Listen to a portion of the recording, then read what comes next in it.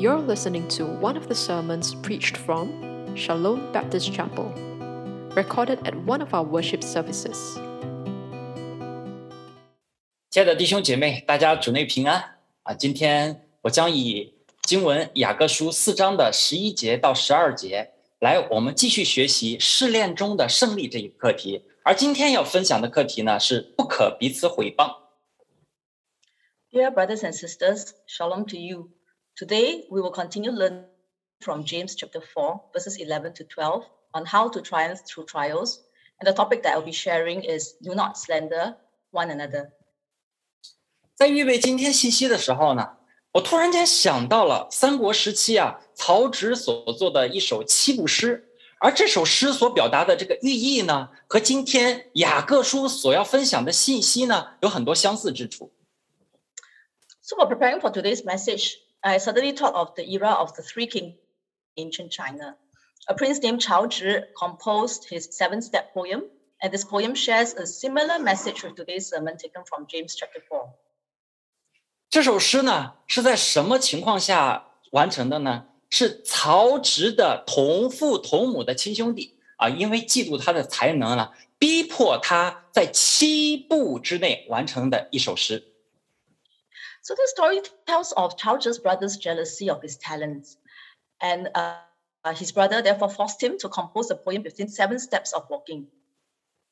大家可以看一下这首诗这首诗大概讲的意思呢，就是豆子呢和豆萁呢本身是从同一个根茎上生长的一个作物呢，但是呢，为了把豆子做成豆汁，这个喝的豆汁，就用豆萁呢当做柴火去烧嘛，来煮豆子。然后使他们彼此之间呢，就成了那种彼此伤害、彼此煎熬的关系。然后曹植呢，就以豆子和豆萁这样的一个关系来讽刺亲弟兄之间呢相互残害的一个事实。So let's look at the PP slide where Pastor Sam has already translated the poem into English as well. What is the poem trying to say? The meaning of this poem is trying to tell us that beans and beanstalks both come from the same root. For the beans to be made into broth, the beanstalks are used as fuel for cooking. So Cao Zhi used the story of the beans and beanstalk to comment sarcastically on the reality of fighting between brothers and how both would eventually be hurt and tormented. 不知道大家对于这一种的画面有没有联想到有关旧约当中耶和华对以色列民的一段吩咐？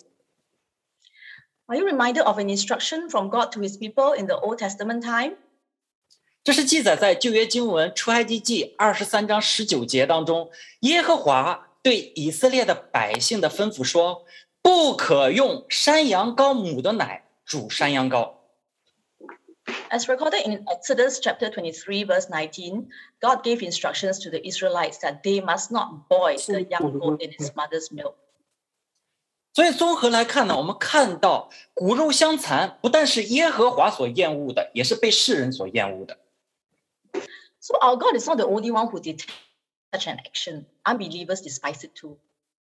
而雅各书4章11到12节记载的事情，就是教会当中正在发生弟兄之间彼此毁谤、彼此伤害、彼此煎熬的事件。In James chapter 4, verse 11 to 12, it was recorded that there was fighting among church members. They spoke evil and they hurt one another. 今天的信息呢，我们将通过3个部分来学习如何胜过彼此毁谤的试炼。Today's message will consist of 3 parts to help us learn how to refrain from speaking against one another in trials. 第一，不可彼此毁谤，因为他是你的弟兄。Firstly, do not speak against one another as he is your brother. 第二，不可彼此毁谤，因为是在毁谤律法。Secondly, do not speak against one another because you are speaking against the law. 第三，那如何该胜过试炼呢？ Thirdly, how to triumph over trials. 那我们先从第一部分开始。Let us now look at the first point.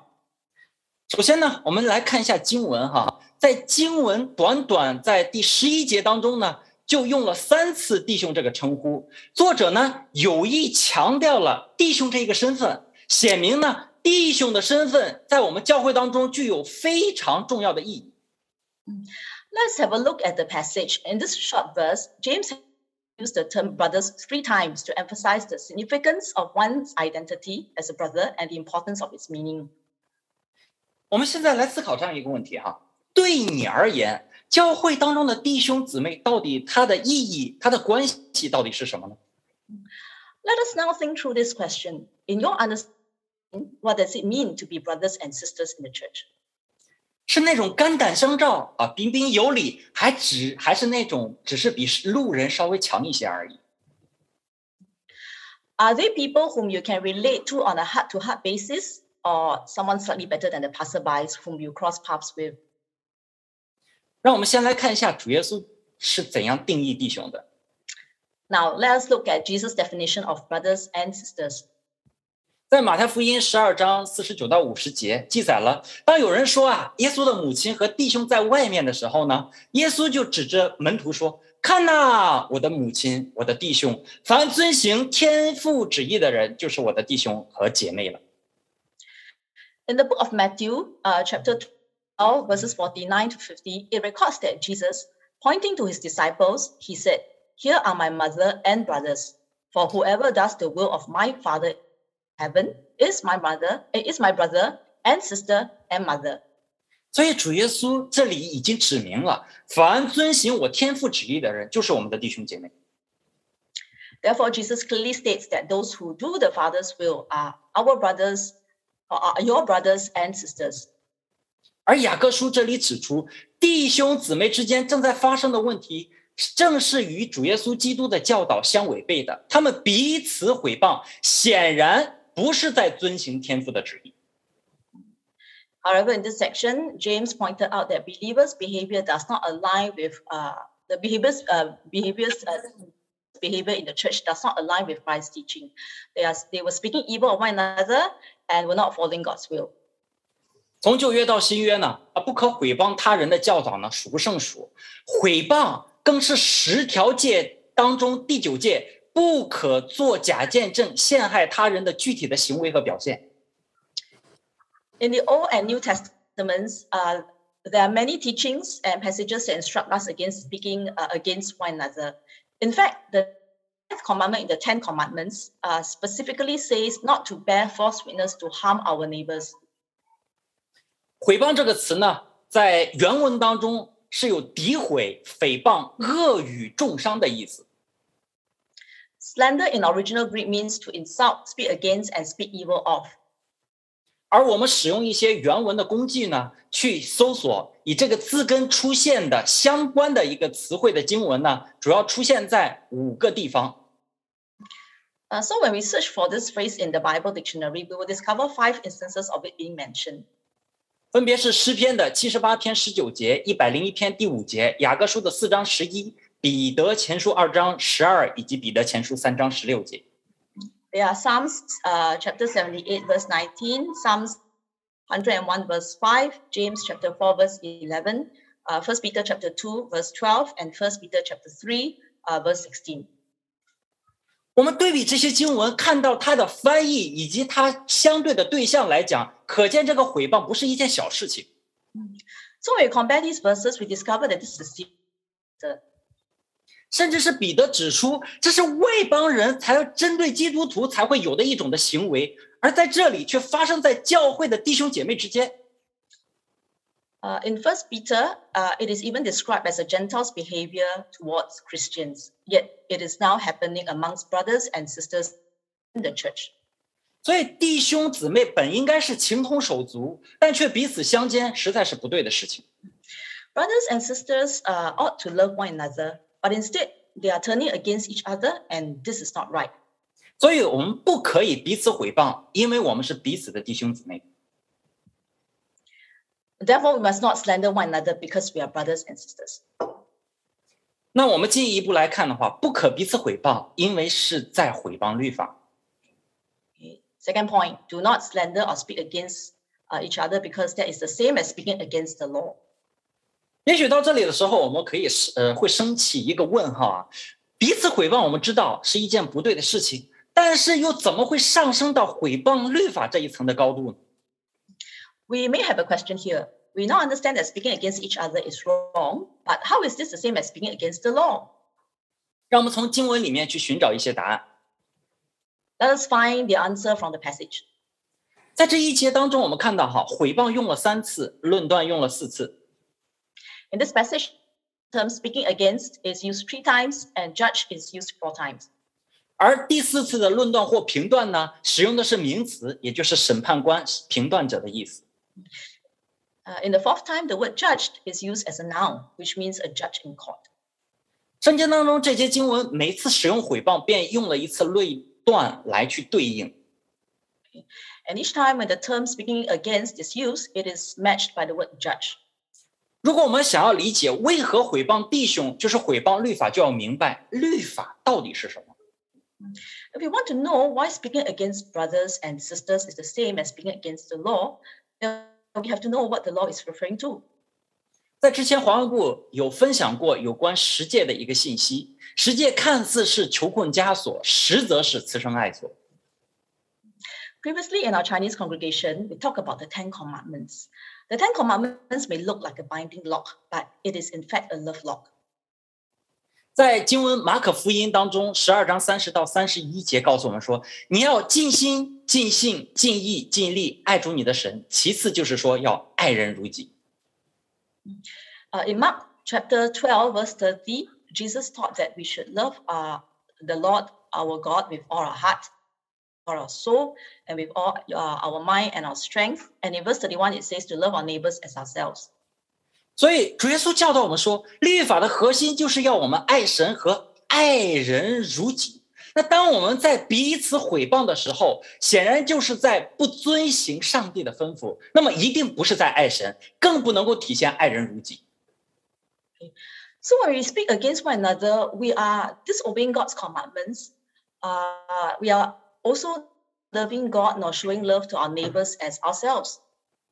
所以当我们在彼此毁谤的时候，就是在破坏律法的诫命，让自己的私欲的争斗呢凌驾在律法之上。律法到底要不要遵行，是由你而定了。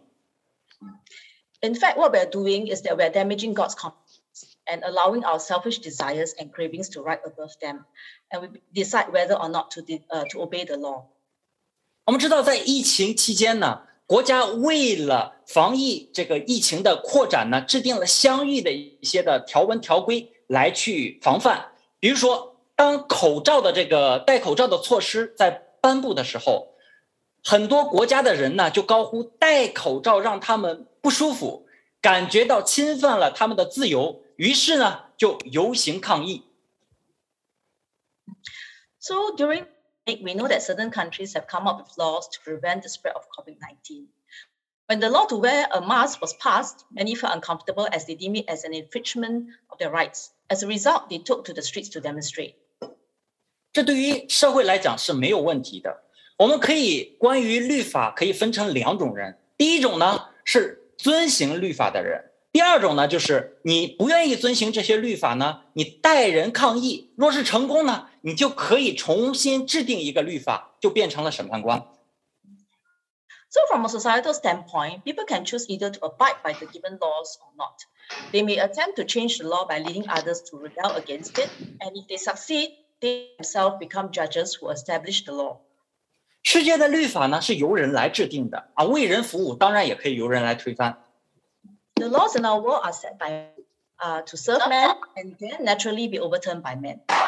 然而我们是作为被主所拣选出来的一些人，不像世人一样可以根据自己的喜好有选择的遵行上帝的律法，甚至是去更改。But we are the elect, chosen ones, and should not be like the world, to obey the law according to our own likes and dislikes, even to the point of changing it. 所以正12节当中就告诉我们说，设立律法和判断的只有一位，就是那救人也能灭人的。你是谁，竟然论断别人呢？而最后这一句，你是谁，竟然论断别人，更是强调了人在上帝的面前实在是微不足道，但是我们人却又夜郎自大，毫不自知。Just as James chapter 4 verse 12 says, there is only one lawgiver and judge, the one who is able to save and destroy. But you, who are you to judge your neighbor? This verse emphasizes how mankind is so insignificant before God and yet so arrogant and ignorant. 我相信分享到这里，我们都已经有意识到彼此论断、彼此毁谤是一件不对的事情。那么既然如此，我们又该如何胜过这个试炼呢？在这个试炼当中得胜呢？ So now that we have understand the seriousness of this matter, so how can we triumph over this particular trial? 我有2点可以分享给大家。There are 2 points that I can share with us here. 第一，我们要有意识，我们是彼此的弟兄姐妹。 Firstly, we have to be aware that we are brothers and sisters. 在2002年的一个春晚呢，赵本山的一个小品叫做《卖车》，有一个非常精彩的一个片段。There was an interesting scene from the skit Selling Cars played by actor Zhao Shan during the Chinese Festival Gala of 2002. 赵本山呢给范伟出了一个智力的问答，问他说：“请问青春痘长在哪里让你不担心？” So Zhao gave actor Fan Wei a riddle to solve. Which part of your body would you not mind having a pimple such that it doesn't bother you? 那个范伟接着回答说了：“长在腰上不让我担心。” Fan Wei then replied that if it's on the waist, he wouldn't be bothered. 这个问题呢，我在蔡处港小组的时候有使用过，提问过。And this question was raised in the Choa Chu Kang cell group. 不过当时呢是以一颗痣来提问的啊，大家有的说长在脚上啊，有的说长在头发里，总之是让我们看不见的地方就可以不担心。I asked the same question in the context of one pimple. Some answered on the leg, some said on the scalp. In conclusion, many are not worried as long as the pimple can't be seen. 而在小品里面扮演赵本山的妻子的高秀敏呢，给出的正确答案是长在别人脸上不让你担心。In the skit, the one who acted as Zhao's wife answered that it will not bother her as long as the pimple is on another person's face. 虽然这是一个笑话呢，但却现实。只要自己没事啊，别人的事往往都是无所谓的。Although this is comical, yet it reflects the reality of this world. As long as we are not affected, then whatever happens to another person will not be our concern. 但也有弟兄姐妹紧接着补充说如果是长在自己孩子的身上，也会担心啊。Some of us then added that we will still be worried if the pimple grows on our children. OK， 没问题。你跟你孩子是什么关系啊？因为这个关系非常的亲密，关系到位了，所以才会担心嘛。这也是我们教会面临的一个现实的问题。That's right. We worry when it becomes personal. And this is a problem that the church is facing. 所以说呢，在经文罗马书12章5节告诉我们说，我们这许多的人在基督里成为一体，互相联络做肢体也是如此。In Romans chapter 12, verse 5, it says that, so in Christ, we form one body, and each member belongs to all the others. 所以我们到底是否有意识到他是我们的弟兄姐妹呢？ Do we have this awareness that we are truly brothers and sisters in Christ? 再回到最开始我问的那个问题，弟兄姐妹对你而言，到底它的意义和关系是什么呢？ Let us return to the earlier question. What do brothers and sisters mean to you? 是那一种长在你自己身上或你自己孩子身上的青春痘，让你感觉到担心的呢？还是那一种长在别人脸上跟你无所谓的那种关系呢？ Are they personal to you like a pimple that is grown on you worthy of your care and concern, or like a pimple that is grown on someone else's body which we are unconcerned of? 所以要胜过这个试炼，首先你要在内在里面认同这个关系，有意识到我们是彼此互为肢体的。For us to be able to triumph over this trial, we need to recognize that we are members of the same body. 第二个部分呢，就是不要假意和谐，应当以温柔的心来挽回。Secondly, do not put on a false front, but restore with a gentle heart. 为什么我要特别指出这一点呢？ Why do I at this point? 因为我们都是罪人，试炼的目的并不是让我们跌倒，而是让我们得胜。This is because we are all sinners, and the purpose of trials is to grant us victory instead of stumbling us. 我我们都知道，我们每个人之间都有很大的不同，我们的教育程度、人格修养、文化背景以及风俗习惯都存在很大的差异，难免会有矛盾和误会的存在。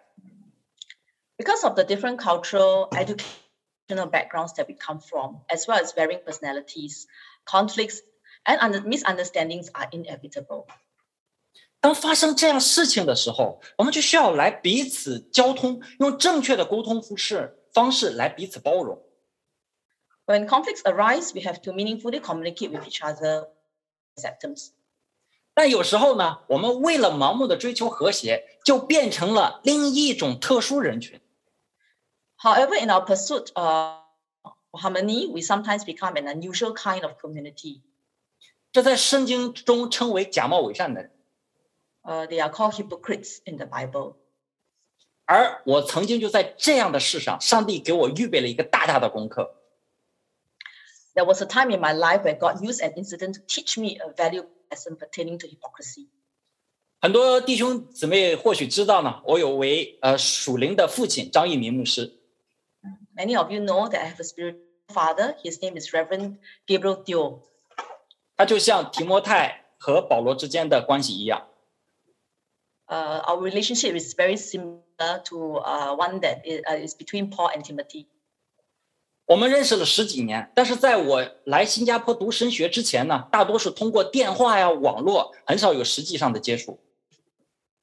We have known each other for more than 10 years, but before I came to Singapore, most of our interactions was through the internet.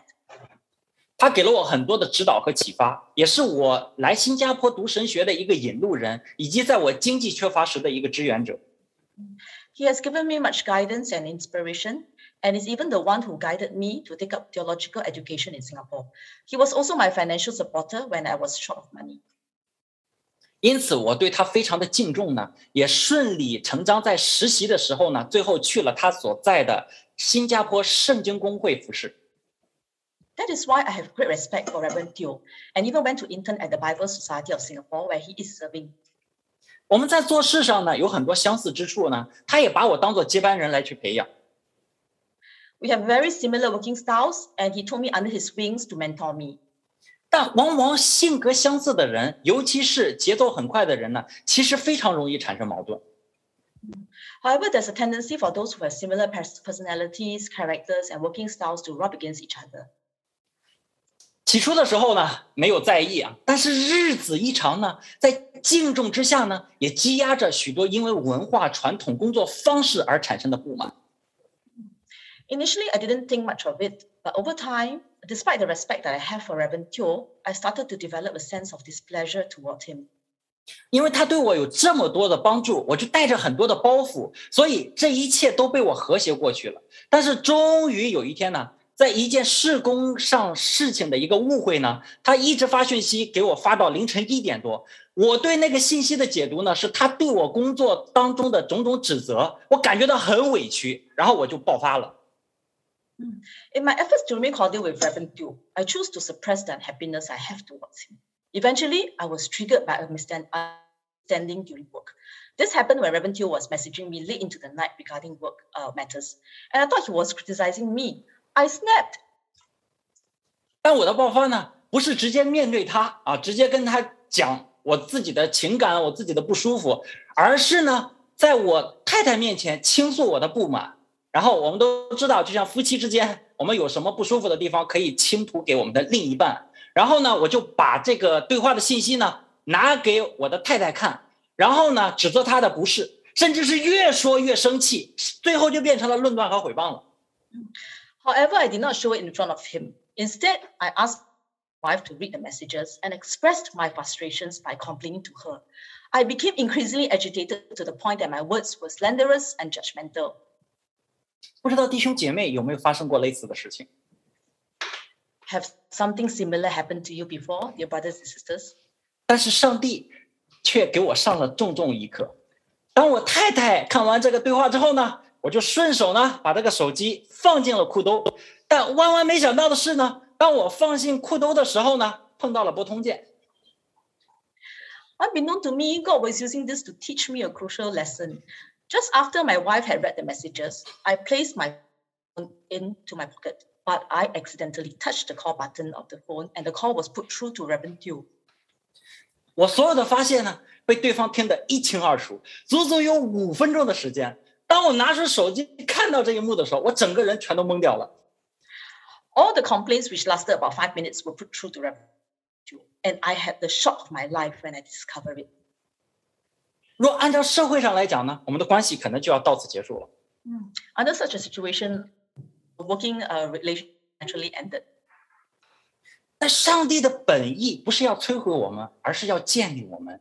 上帝刻意让这件事情不再被隐藏，特意的显明出来，让我看到了我内在当中不知不觉当中有太多的伪善。But God's intent was to destroy me, but to build me up. God chose to expose this matter so that I made aware of my hypocrisy. 当下呢，我就和我太太一起在做认罪悔改的祷告。事后呢，我就约张牧师一起吃早餐，他向我表达了他所受到的伤害，以及他不是在批评我。Immediately, my wife and I confessed and repented before God. Later, during breakfast with Reverend Teo, he clarified that he was not critical of me and was hurt by my words. 而我也真诚的道歉，并且坦诚了我工作当中的真实感受。I apologized sincerely and spoke honestly about how I felt about work. 因此这件事情让我们脱离了原有的束缚和隔阂，变得更加亲密。事工也从理性上的服侍变成了一种乐意的服侍。This incident has drawn us closer, breaking down our initial barriers and constraints. My work has also been transformed from one that is logical to that of joyful service. 我们的交流呢，也从理性上的一种的彼此的认同，更多的是心与心的一个交流，而这件事情也成为了我们的一个见证，见证我的不是和上帝的灵。And our exchanges with each other have changed from one that is logical to one that is genuine and heartfelt. The incident has also become a testimony of God's mercy and my failures.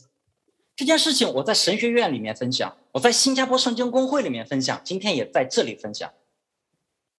I have shared this testimony at the Theological Seminary and Bible Society of Singapore. Today, I'm sharing it here. 正如加拉太书6章1节教导我们，弟兄们，若有人偶然被过犯所胜，你们属灵的人就当用温柔的心把他挽回来，但又当自己小心，恐怕也被引诱。